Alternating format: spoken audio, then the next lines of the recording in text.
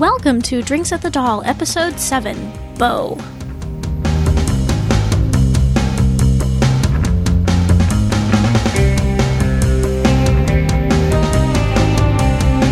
You're listening to Drinks at the Doll, a podcast way station for Lost Girl fans. I'm your host, Stephanie. And I'm Annie. And thank you so much for joining us. We are happy to have a guest with us today, Chris. How's it going, Chris? It's going pretty well. Thank you. You might remember Chris from our first two episodes. She is Chris Jen on Twitter. That's Krisgen. And this is the first episode in a series that we're doing on each of the main characters on the show. And we thought it made sense to start with Bo, since, she is the lost girl and all. And while I was planning this series, I realized that we're called Drinks at the Doll, but we actually haven't had a drink on the show. So I dug out my Mr. Boston's bartender guide, and I found a drink that I thought would be an appropriate accompaniment to talking about Bo. It's called a hot kiss, and it's usually made with coffee, Irish whiskey, creme de menthe, and creme de cacao. It's supposed to be made with hot coffee, but it's like 92 degrees Fahrenheit here in Texas, where Chris and I are. At 9 o'clock. Yes, at 9 o'clock in the evening. So we made ours... And we're not too far off in California, where I am, so... So we made ours with iced coffee and Jack Daniels instead of Irish whiskey, because that's what Chris had.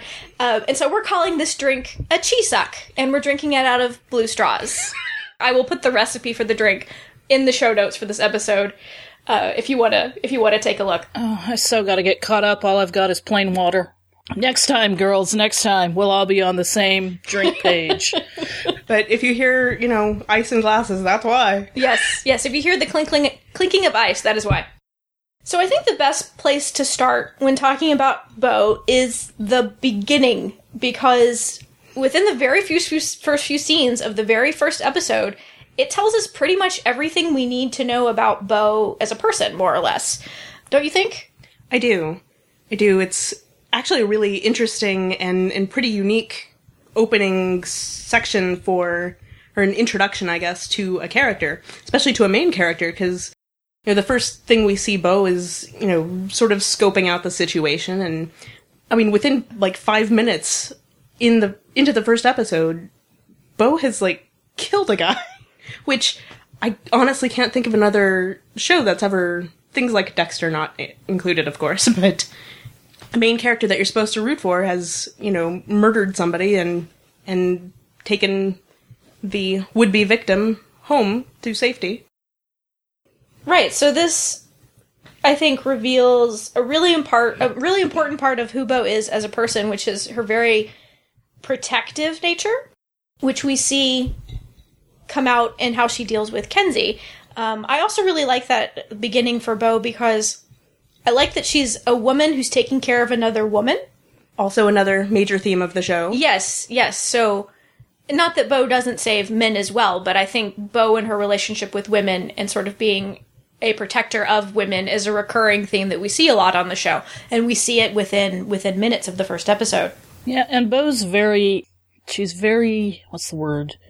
Perceptive, because she can tell right away, that this guy's a scumbag, that, she's not falling for his tricks, and that, and she doesn't judge either. She says she doesn't judge Kenzie. She throws the wallets at her, says, nice sideline you got going.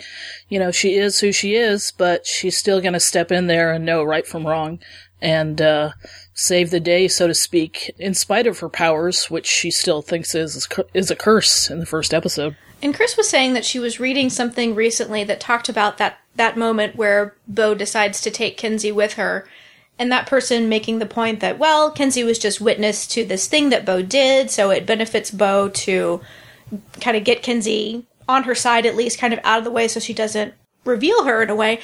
And while that might have been part of her motivation, I don't think that's the main part of her motivation, because as we see, she intended to run anyway. Right, I concur.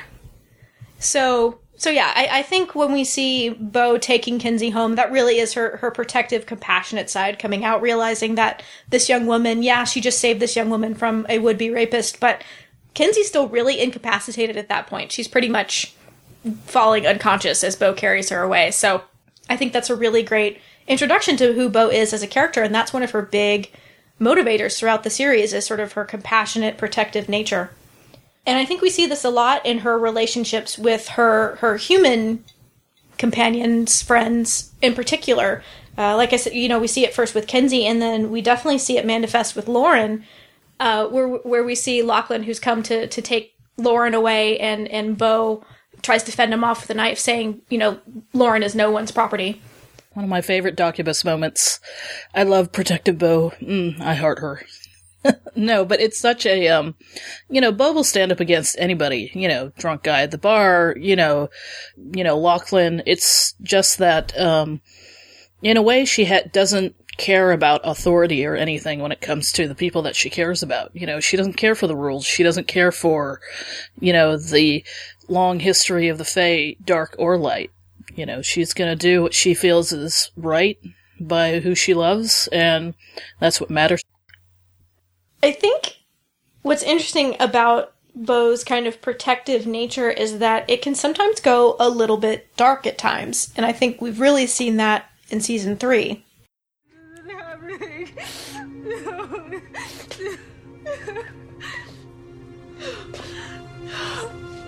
Maybe it's not real.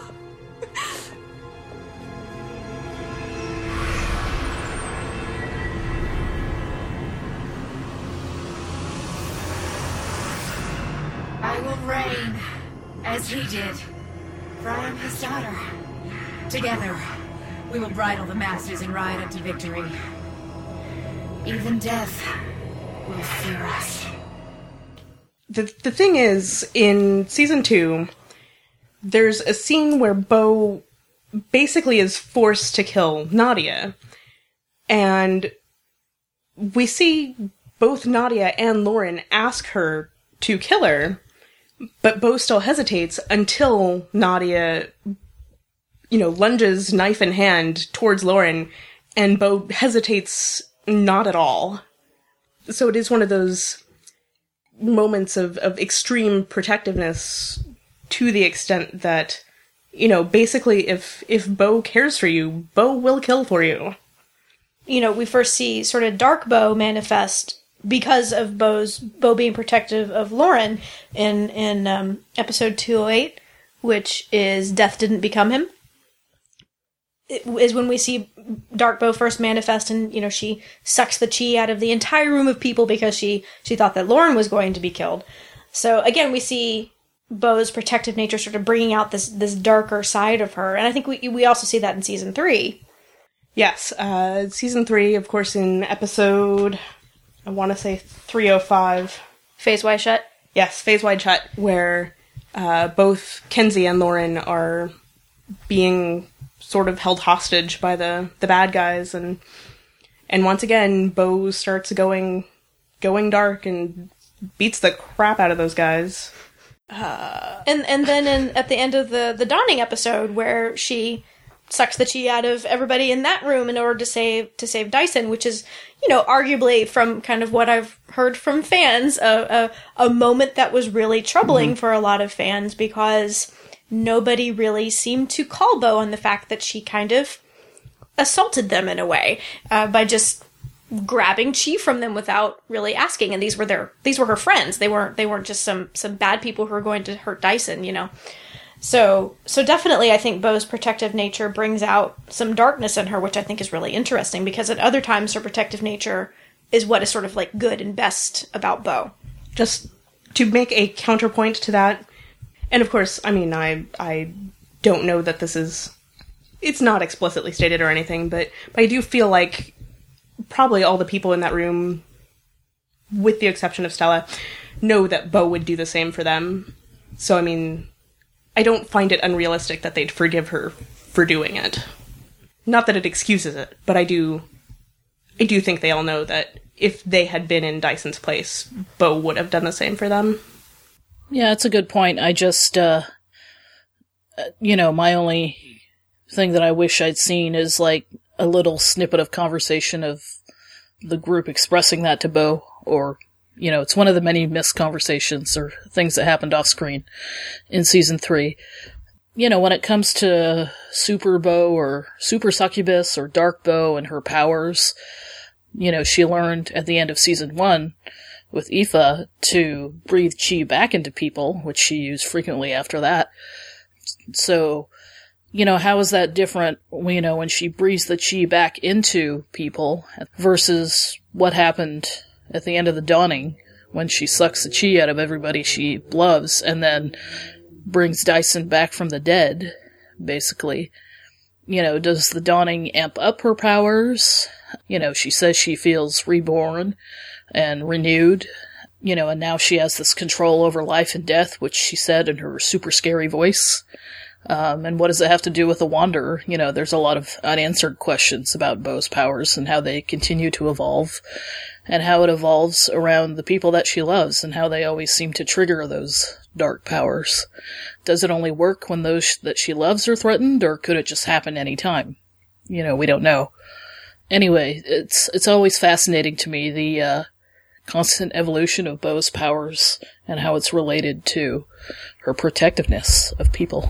I think the end of the Dawning episode, well, the Dawning episode period I have a lot of issues with, but the ending of the Dawning episode, besides the fact that there's no kind of processing of the fact that Bo just sucked the chi out of a bunch of people she knew and didn't ask them first, and that seems kind of rude to me. The fact that she says, "Oh, and now I can control it," because that's not what I got out of that scene at all. She did not seem to be in control in that moment. Agreed. And I always wonder how aware Bo is of what's going on when that takes place, because at least in the in 208 and whatnot, I think 305 also, Bo doesn't really seem aware of anything that's happened or what she's said. No. Or maybe seems like vaguely aware of, something happening, but I really don't get the impression that she knows what she says.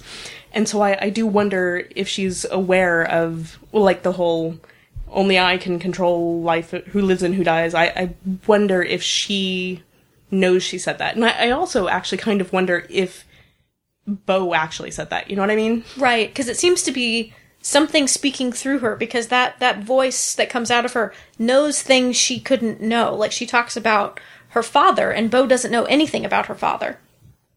Random theory, Bo possessed by her father. We're just putting it out there. Speculation. Pure speculation. At least in 206 and 305, she always faints after she gets taken over by the super succubus and seems not to remember anything. And so, yeah, I definitely don't think she's aware of the whole thing. And, that upset a lot of fans was that, it was the first time she sucked chi from her, human friends, and again, without asking them. So, and if Bo's not in control of it, as, we're kind of pointing out that she might not be, she could have easily killed them. You notice that the humans fell to the ground, but the Fae in the room were kind of okay. They have more tolerance to Bo's chi. I liked that detail. Yeah. I thought that was a really good, either writing or directorial detail to have Lauren and Kenzie fall down, but the Fae not. I'm just going to counterpoint real quick here. Because Bo can redirect chi, if she had accidentally taken too much, she really could have returned it. That's true. We've seen her do it before. Yeah. But, you never know. I mean, I'm like, well, what if she accidentally kills Kenzie or Lauren one day? Yeah, she could bring it back, but, that and, if you say she's not aware of what she's doing in the Dawning episode, it makes sense because, she was under all this extreme emotional duress when she comes back with Dyson and he's dead, and I don't think we've ever seen Bo that distraught before in the whole series. And then suddenly she goes to super succubus, so there's definitely an emotional element going on, that triggers Bo's. She was pretty distraught when she thought Trick had died. Or Trick had died, and a similar thing happened. She went dark, so... Or when Lauren was about to be killed, she was pretty... again, it's a lot of Bo's emotion that goes into the super succubus, so it's not just an everyday thing. But I'll be really interested to see how that plays into season 4, so... But yeah, the power, all her powers and all the questions we have about it, it's a very murky kind of thing. I know Emily has kind of, laid out some things online, like, does Bo always have to have sex to heal, or to, do the succubus kiss or whatnot, or what the quote-unquote rules are that apply to it. And I can't get them straight, quite frankly. No pun intended. Because there's a lot of, like I said, it's a very kind of not amorphous kind of deal when you're talking about Bo's powers. But I like that, because it gives room for a lot of interpretation. So it's interesting to me, because I think we do see Bo at her darkest in season 3, but I think she also has some really great Bo moments in season 3, even though I know a lot of people feel she was maybe acting a bit out of character during some of that season. But I thought in the episode in episode 311, Adventures in Babysitting, I thought when Bo mercy killed the Duppy at the end of the episode, that was a very Bo moment. It was, her protectiveness and her compassion coming out. And she's just it's so like gentle and beautiful. I thought Anna Silk did a wonderful job in that scene. And that's what I think of when I think of Bo, is somebody who sees somebody who's being used and saves them in some way, or helps them get out of that situation in some way, whatever way that looks. Can I talk about Anna Silk for a second? Of course. Oh, darn. Do we have to? Yes, please. Go ahead. If you have to, right? I know. Heaven forbid sorry, we talk guys. about the star of the show. I am so glad that they hired Anna Silk. And it's one of those things, and I know Anna Silk has actually said this in interviews before, that, sort of looking at the script that she got and sort of reading the summary, and I think you guys mentioned this on the Sexuality podcast with Melanie, that, this could have gone so wrong. And, based on that summary, I don't think I would have really been that interested in this show.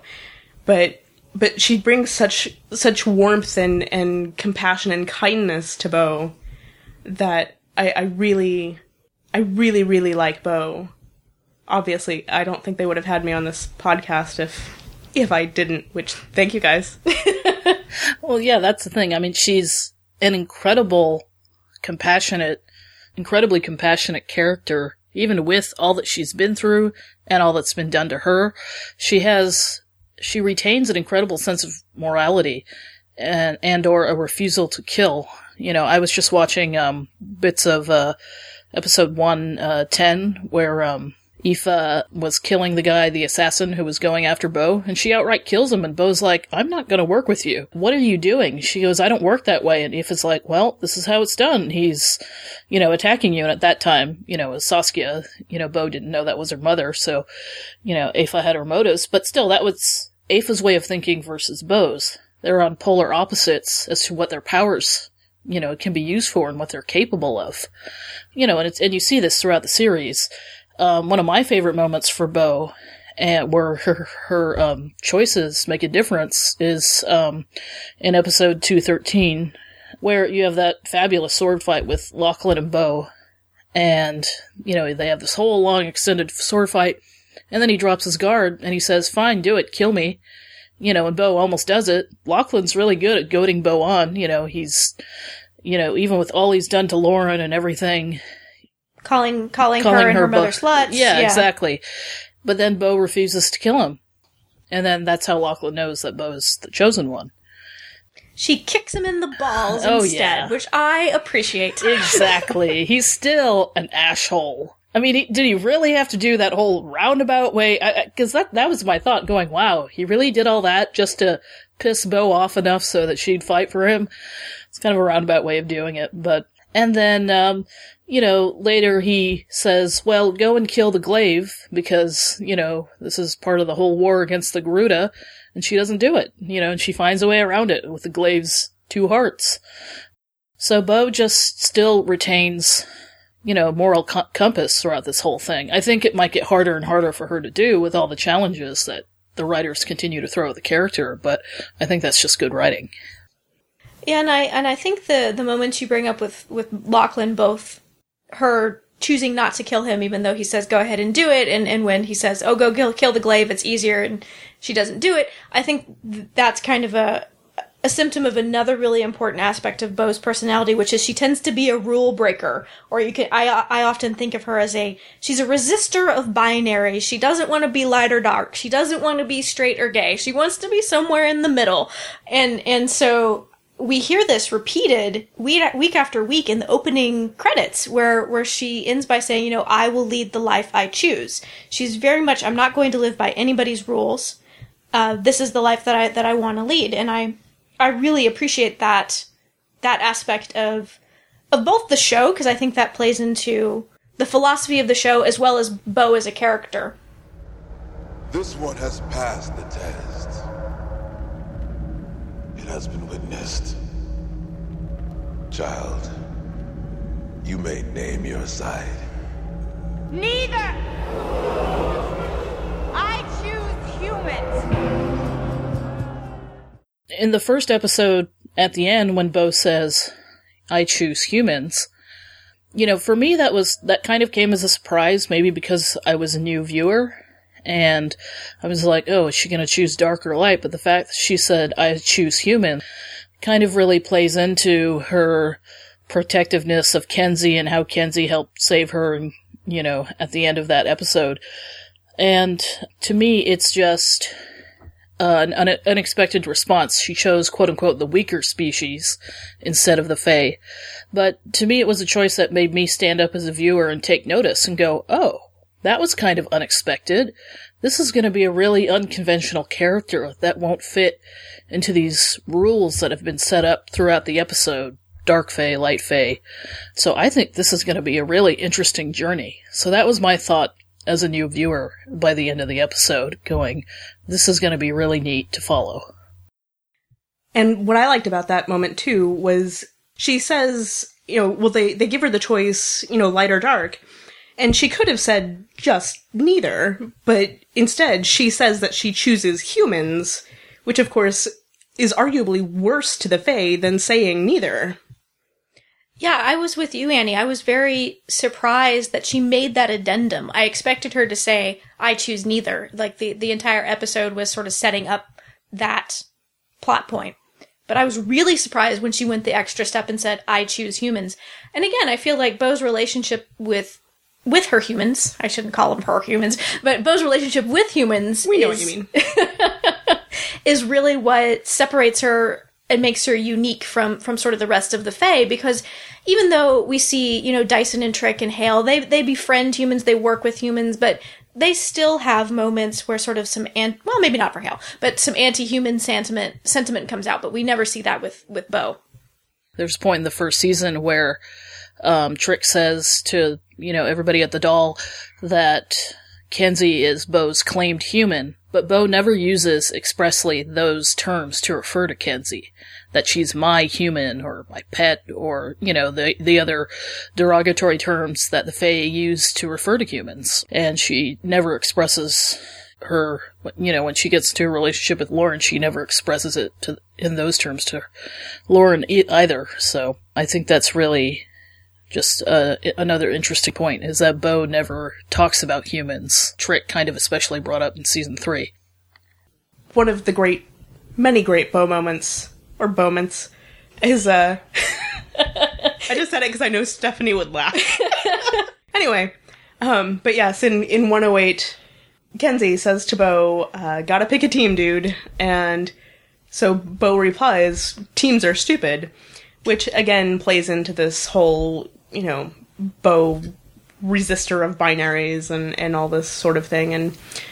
And what I find interesting, too, about all of this is that Bo is so full of dichotomies that she is one thing and the other thing. She doesn't want to be or, she wants to be and.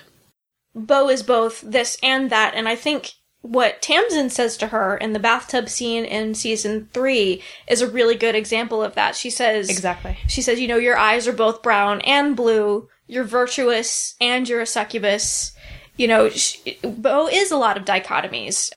And I think that makes her very interesting as a character. I think, and I know Chris will probably disagree with me, and that's okay, but I think in season 3 we see Bo sort of being a rule breaker, being a resistor of binaries. It gets translated some of the time into Bo can't make a decision, and I don't think that that's really as true in the first 2 seasons, but I think especially in episode 308, Phage Against the Machine, we see, Bo not knowing which fortune cookie to pick. She refuses to take the tarot cards that are offered to her. She picks the one off the top of the stack. So sometimes I think it gets phrased in season 3 as she's indecisive, but I don't think that that's really... Although I would argue that the tarot card thing is exactly very Bo. I mean, because it is pick this one or this one, and Bo goes with option number 3. That's true. That's true. And actually another thing in that same episode, there's the whole setup where Trick has to operate the machine on Bo's behalf. And the way Stella phrases it to him is, Bo is your blood, or her decisions are derived from you, or something like this. But I actually always thought that the final decision that Trick has to make is skull or crossbones. And I always thought that Trick did exactly what Bo would have chosen in that moment. Bo would have turned both of the handles. Again, option number 3 in a 2-option situation. So I liked that moment.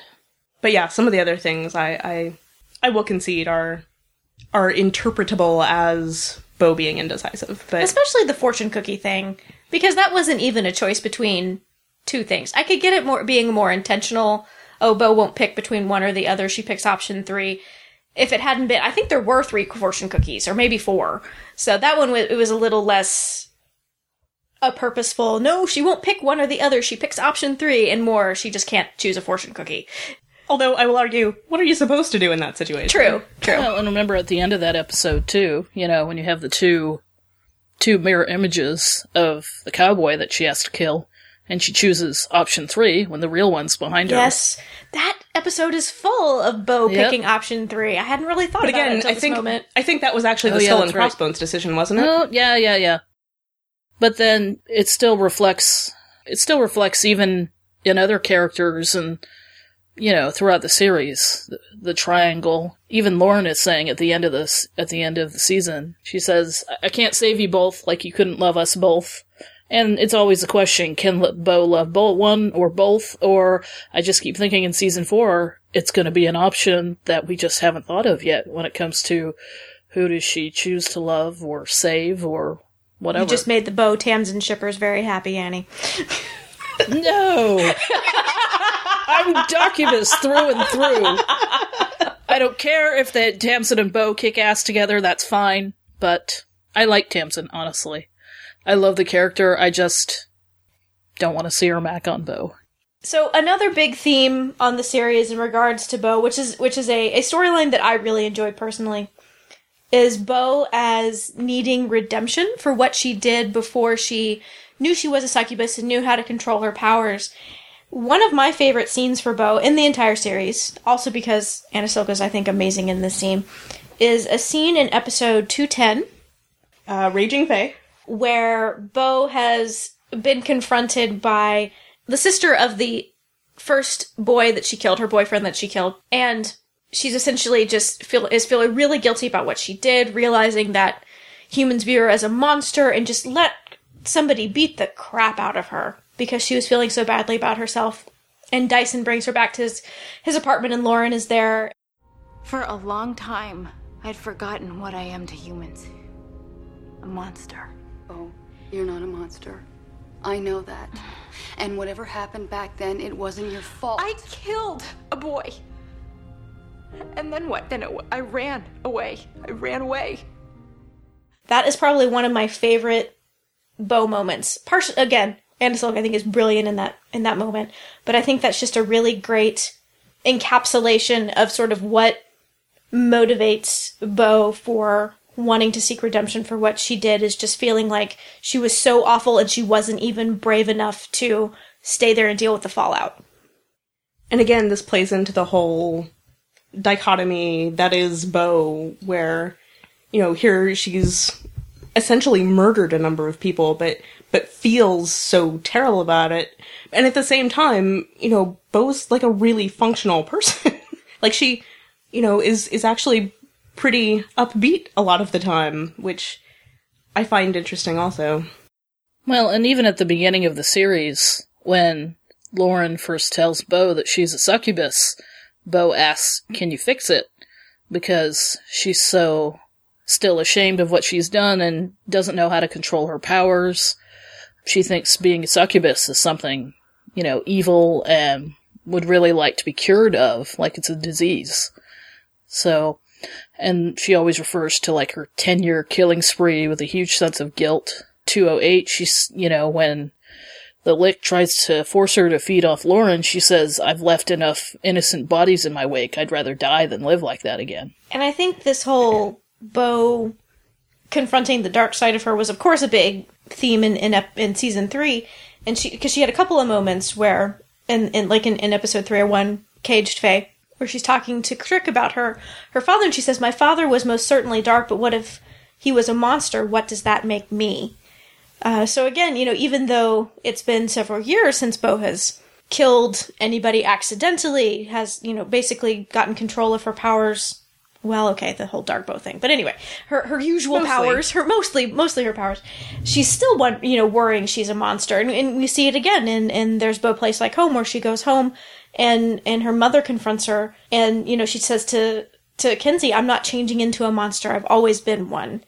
And it just makes my heart so sad when I hear Bo say those things. And she says it kind of a lot, too. She has frequently referred to herself as a monster, and it is one of those things that's so sort of fascinating that she's so worried about this, and I think it's one of those great things that they've set up the community around Bo.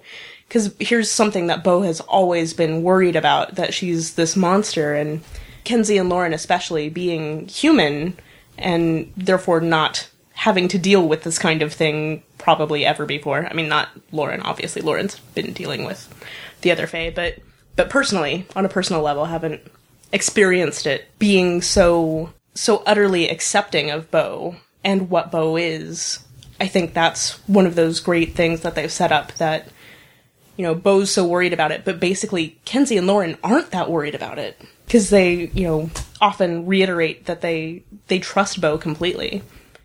And I really give credit to the writers, actually, that it is season 3, and that's still something that motivates Bo. Because I think sometimes you might see in TV shows where the initial motivator for a character gets lost pretty quickly. They'll deal with it once, and then, the character's fine. But I like that this is something that still haunts Bo, even several years into learning who she is, getting control of her powers, etc. And having done so much good. Even literally saving the world at the end of season 2, and exactly. Bo's still worried about it. Exactly. Well, yeah, she's worried about it because I think she knows, maybe a part of her knows she might never control that darker side of herself. What if she does kill the people that are closest to her? Or what if she can't bring them back? That might be in the back of her mind as well. But going back to 307, There's Bo Place Like Home. That episode, I love it so much because it really is kind of a full circle episode for me. Because, the beginning of the episode, she doesn't want to go, but it's part of the training for the dawning, so she's very reluctant to go and face her past, and to face her adopted mother, which put all that kind of religious angle on it and shamed her into thinking that her sexuality was a bad thing, that she was a devil child, not just her powers, but just her sexuality as a woman, that everything that she did was evil. And that moment when she goes home and, her mother has dementia, but when she kind of comes back to the self that she used to be and she's yelling at Bo, Bo just takes off because she can't handle it. Again, that's Bo's worst fears coming out of, I'm always a monster, I'm never going to be good enough, I'm never going to be able to trust anybody. But then at the end of the episode, when Bo has that speech and forgives her mom, and she says she has to let go of her terrible memories and how I'm done reliving them. And then Bo says, "I am good. I'm not the devil, Mama. I'm Fae. I'm Bo."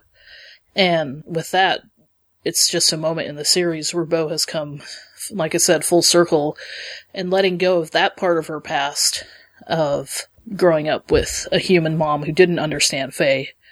And maybe she has fully accepted herself as Faye at that point in the series. And I say maybe because, like, you know, as you said, Stephanie, the writers might still bring that in. If she has to always live with the thought of, is she a monster? You know, will her powers take over? But I know a lot of people have said it, but, you know, that whole speech at the end of 307, that's my favorite moment with Anna and her acting. So, because I think sometimes people can look at genre shows and just go, oh, it's just a fantasy show, or oh, it's just special effects, whatever, it's fluff. They don't understand why fans really appreciate the depth of the writing and the acting on these shows. Yeah, that's a good point, Annie, because I can't think off the top of my head, if any listener out there can think of another example, but I can't think off the top of my head of Bo making another Am I a Monster reference in the remainder of the third season. Can you? Either of you? I don't think so. So I wonder if There's Bo Place Like Home was the resolution to her feeling like a monster. Or it could be that, who knows what season 4 holds. Maybe that will continue to be an issue that Bo has with herself. But, you know, maybe we have seen sort of the conclusion of that feeling. Very possible. And that is one of those, that combined with, immediately after that is The Dawning. So those two things combined sort of equal Bo coming into her own, in a sense. Well, into her Fayness, at least. We'll talk about season 3 more later. But open it. I will. You better. I can't. Come on. Grow a pair. It could be a trap. It could be rigged to release DNA unscrambling toxins or house some kind of insect that will breed itself into a worldwide infestation. Or it could send Lauren into the arms of her secret girlfriend. Same diff. It's not even really mine to open. Good point. Then I say we just get rid of it. Throw it out. Set it on fire. Feed it to a troll. Whatever. Hey, that would be underhanded and selfish and... None of the things that you are, my darling. I could be those things. Aww. It's good to have dreams, sweet cheeks. I think part of what contributes to Bo having these feelings about being a monster is that she's a very, and I think Anna Silk actually brings this quality to Bo really well, is she's a very idealistic, very moral person. Tamsin describes her as virtuous, and Bo's morality is also a really key motivator for her. And part of what I love so much about Anna Silk as Bo is she is so earnest and brings that earnestness to Bo, which, again, for me anyway, really lets me connect with Bo in a way that I don't necessarily with a lot of other, especially fantasy show lead characters. And having rewatched the pilot episode, which again is episode 8, Vexed, recently, and then going and seeing how Bo kind of changes a bit from that episode, her characterization in that episode, to her general characterization in the series, I think actually Anna Silk really influenced that, because the Bo in Vexed is very hard and a little distant from people. She's not as sort of open as the Bo that we get to know and love through the rest of the series. And I think Anna Silk really brings a lot to that, because while I don't think Bo could ever be naive, because she's been living kind of on her own and being really a survivor for several years, I think Bo is, though, very idealistic still, which makes sense given her upbringing. And I think Anna Silk as an actor really brings that to Bo as a character. I think Bo, you guys bring up a good point, that Bo really is honest, and she may have all these supernatural type fae powers, but she has the honesty and, you know, retains the morality of a human most of the time, despite her powers. So I think that's really well portrayed by Anna. I think it was, I don't know, a week ago or something, Stephanie and I actually got into this conversation about how rare an idealistic hero really is. I went to go see Man of Steel, I think last week. But I was actually thinking, because I was doing prep for this episode, I was thinking about Bo during Man of Steel, which I'm going to go ahead and say I had some issues with as a Superman fan. But anyway, because Superman is such an idealistic hero, and so I was going on this sort of rant, and poor Stephanie had to listen to it. I was telling her about, because Stephanie wasn't that familiar with Superman, and so I was trying to explain that the whole thing about Superman is that he is this idealist and does try to stand for what is good and right, and how it's so interesting, people's reaction to that, because I keep hearing people say stuff like they think Superman is boring, or they can't have interesting stories with Superman because he is that way, and I never understood that. I always loved Superman for those reasons, that he was such an idealist and so much wanted to be a good and just person, ethical and moral, and I see those same things in Bo. The other things have to do with origin story. I mean, Superman was raised by adoptive parents, essentially. He's an alien sent to Earth and raised by adoptive human parents. Hate when that happens. And basically the same thing happened to Bo, that, here she's basically a superhero, as Fo Kenzie called her, and was raised by these parents who didn't really understand that that's what Bo was, and therefore couldn't help her with it. Of course, Superman had a much happier outcome of all of this, being the loving people that Jonathan and Martha Kent are. Am I showing my nerd colors? Yes, you are. Okay. Proudly wear them. That's what I'm here for. And, but yeah, I think that it's interesting that comparison can be drawn between Superman and Bo. And your ultimate point is, Superman is not boring. Bo is not boring. Exactly. Idealistic people are not boring. They're rare. Yeah. In modern fiction, which bums me out, but makes them all the more special at the same time. Because, all the idealistic heroes that I can think of, they have to have this really cynical exterior, but are secret idealists. But I like that Bo wears her idealism on her sleeve. Like, no, things are going to be better. They can be better if we just do this. And I really appreciate about her. Well, and I think if a character is too idealistic and, poorly written, then it just becomes a caricature. So, it's a really good balance that Bo has, where she retains her humanity, but, has common sense at the same time. But again, it's sort of the dichotomy of Bo, that all this idealism bordering on blind optimism, but, has had all these horrible things happen to her and has done horrible things to other people. It's interesting to me. So I think some really good examples of sort of idealistic and virtuous Bo is her reaction to the whole Nadia thing in season 2, where Lachlan comes to her and says, you can save Lauren you can save Lauren's girlfriend, here's how you do it. And essentially Bo says, okay, I'm gonna go do this thing that is going to take the woman I love out of my reach probably for a while. And we see toward the end of the episode, Bo come in and see Lauren and Nadia kissing, and she just doesn't say anything, and she walks out, and that I know, kills and I'm me like, every time.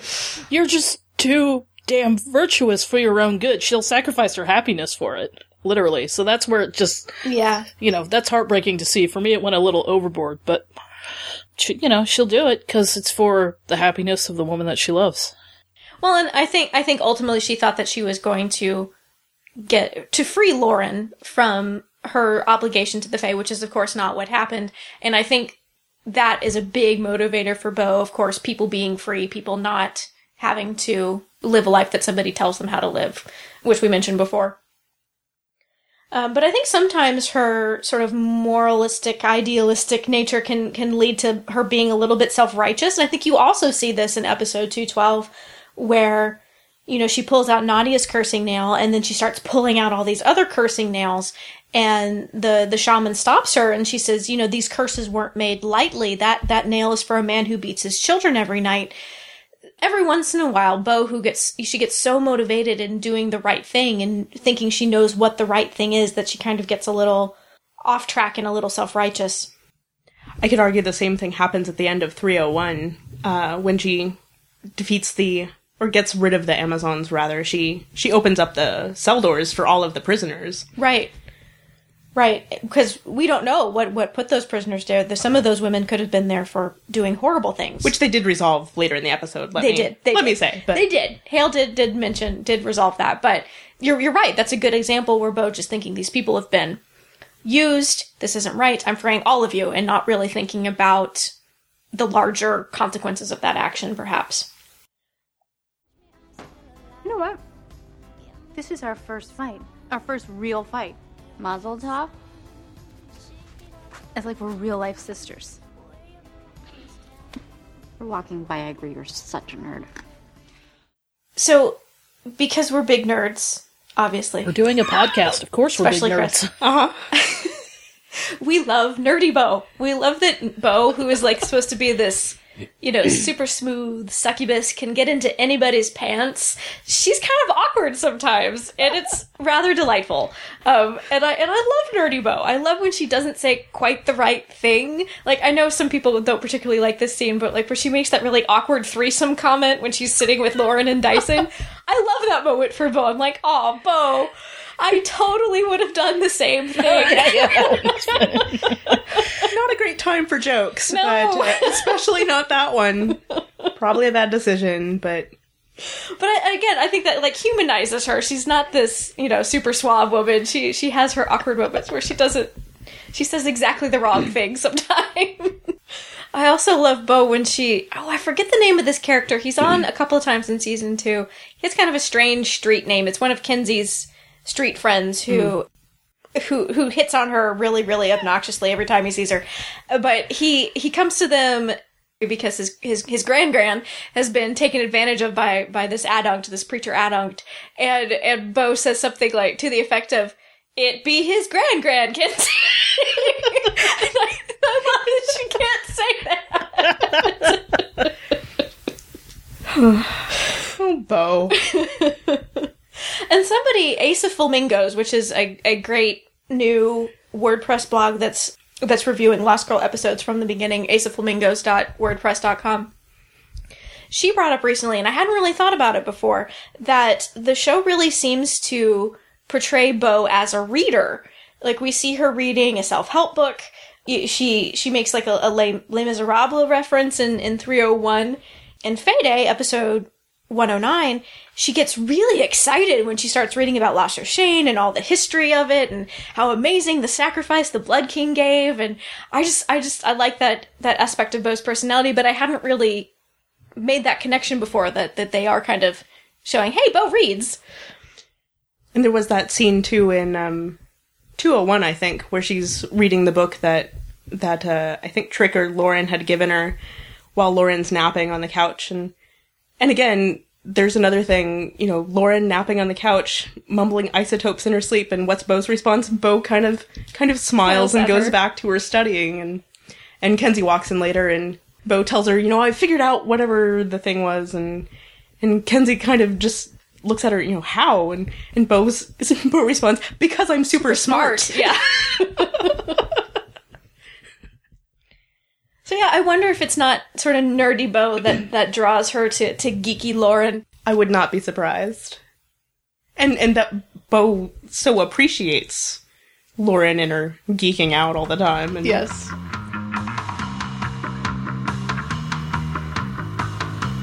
So we got some feedback from listener Cleo P527, and she had some comments about how Bo kind of evolved in her relationships with humans during season 3. And here is part of the email that she sent us. It says, "Are Bo's relationships with her, humans, the real heart of the show? It seems to me that Lost Girl started out with the premise of Bo's humanity and her connections to Kenzie and Lauren as the Fae's only hope for the future, but progressively abandoned that theme and began presenting Bo as increasingly Fae-oriented. Bo begins hanging out with a new crowd and neglects her old friends. Bo still loves Kenzie and Lauren as individuals, of course, but does her shift also imply her growing indifference to all things human?" Now, I do think it's fair to say that we do see Bo grow apart from her human companions. There's a distinct lack of Kenzie in the later part of season 3. And obviously she and Lauren get out of sync to the point where Lauren feels like they need to take a break in her relationship. But what do you think, Chris? Do you think that they are angling toward Bo severing her relationship with humans? Absolutely not. I think it's all, as it's sort of, I mean, this is all true, that she is sort of growing apart from them, except I think it's more, completely unintentional on Bo's part. I mean, it's obviously intentional on the writer's part. To me, this is a midpoint that in this story, and it's sort of a weird thing. The big issue I have, at least, is that season 3 left off in a really weird place. It does make for a pretty good cliffhanger in the sense that we really don't know what's going on, but at the same time, to leave off for 9 months at this point is, I think, pretty questionable, because there are too many questions, and I keep seeing commentary on the internet. People are pretty bothered by where it has left off, and with everything sort of in limbo like it is, and especially her relationships, her meaning Bo, relationships with Lauren and Kenzie especially, being Bo's humans, so to speak, the human contingent of her posse. Basically, here's what I'm predicting this storyline is, and because to me it reads very clearly this way. People disagree with me, but that's fine. So basically, I think coming out of the dawning, she's, all this burden has been lifted off of her. She's doesn't have to worry about literally becoming a monster anymore. She feels more secure in her power, and that's why we see her being so sort of cavalier about stuff, especially in 310. And I know people are sort of up in arms about Bo being this way, but I think it's understandable. And I mean, yes, I have issues with the way that she's essentially taking Kenzie and Lauren's place in her life. She's taking them for granted. And I mean, I fully acknowledge that. And I think it's just one of those things that, because all season everything had been sort of weighing so heavily on Bo and been so focused on her, that she sort of didn't realize that it was happening, and sort of doesn't know how to mentally shift out of that. Did I just go way off track there at some point? Somebody else talk now. Somebody help me. I think Bo shifting away from her humans was definitely purposeful on the writer's part. And I think that this is Bo's story kind of following a very classic pattern of a hero's journey, where a hero tends to, at some point, get diverted by something. Thank you. That is where I was going with this before I got myself way off track. Thank you. Thank you for steering it back on track. You're welcome. So I think this is just kind of part of Bo's hero's journey, she's finally had this burden lifted off of her of feeling like she's going to be a monster. And at least temporarily, the dawning makes her feel like she's not going to be a monster the way that she fears. And so she's kind of lost herself a little bit. And so I think what's going to happen, my prediction anyway, in season 4, is Bo's maybe going to encounter some darker aspects of the Fae world, which will push her back toward humans and her alliance and her love and her belonging with humans. So that's my theory. I could be wrong. No, I like that theory, because I think, Bo still doesn't know everything about the Fae world. And I don't know if Chris Holden Reed hinted at one of the conventions he went to, we're going to see aspects of the Fae world that we've never seen. And I always love the dichotomy of the light and the dark Fae. It doesn't necessarily refer to good and evil. The light Fae seem to be as quote-unquote evil as one can get, in terms of how they treat humans, treat each other. I always think that the Fae have so much more to explore and so much more that Bo doesn't know about. So, yeah, to be pushed back to the human world. Or they could do, who knows, the Fae could do something that Bo finds unforgivable that could push her back to the human world. But I like what some people a couple of commenters of people have been saying on the internet, it's like, well, now that she has lost Lauren or Kenzie, she has to learn to appreciate them. She has to earn them back. She has to earn their trust back again, which is going to be really difficult. I'm really curious to see how it's going to go. You throw one, Valkyrie in the mix, and that just kind of throws everything for a loop too, so that'll be really fascinating. And I think, even though I agree that Bo's relationship with her humans became weaker, became frayed, we still end season 3 with her in episode 313, pushing Kenzie out of the way because she was worried Kenzie was going to get shot, going to Isaac's compound because she was looking for Lauren, telling Lauren, I know who you are, I love you. So I feel like there's still a lot of hope for Bo. It's not like she has completely abandoned Kenzie and Lauren. I think she's just sort of distanced herself from them unintentionally. Oh yeah, I completely agree, yeah. And I think, when Lauren says, you came here for Dyson, and she says, I came here for you both. You're the one that... I love how in that moment when Bo sees Lauren, she rushes to her. So it's really shown in her actions and in that screen direction. So thank you, Cleo, for sending in that feedback. You can send in feedback as well. You can do so by either emailing us at feedback@drinksatthedoll.com. You can go to the show notes for this episode 7, and leave a comment there. You can also send us a voice message by clicking the link at the bottom of those show notes that says, send us a voice message. Or you can call our listener voicemail line at 972-514-7223. And like I mentioned, this episode was the first in a series that we're doing on each of the main characters on the show, and we are looking for contributors for this series. If there is a character on the show that you really love, we would love to have you on the show to talk about that character. We are also planning to do an episode on the love triangle. I don't know why I have to say it like that, but I do. I think you do. I think I do. It's the love triangle.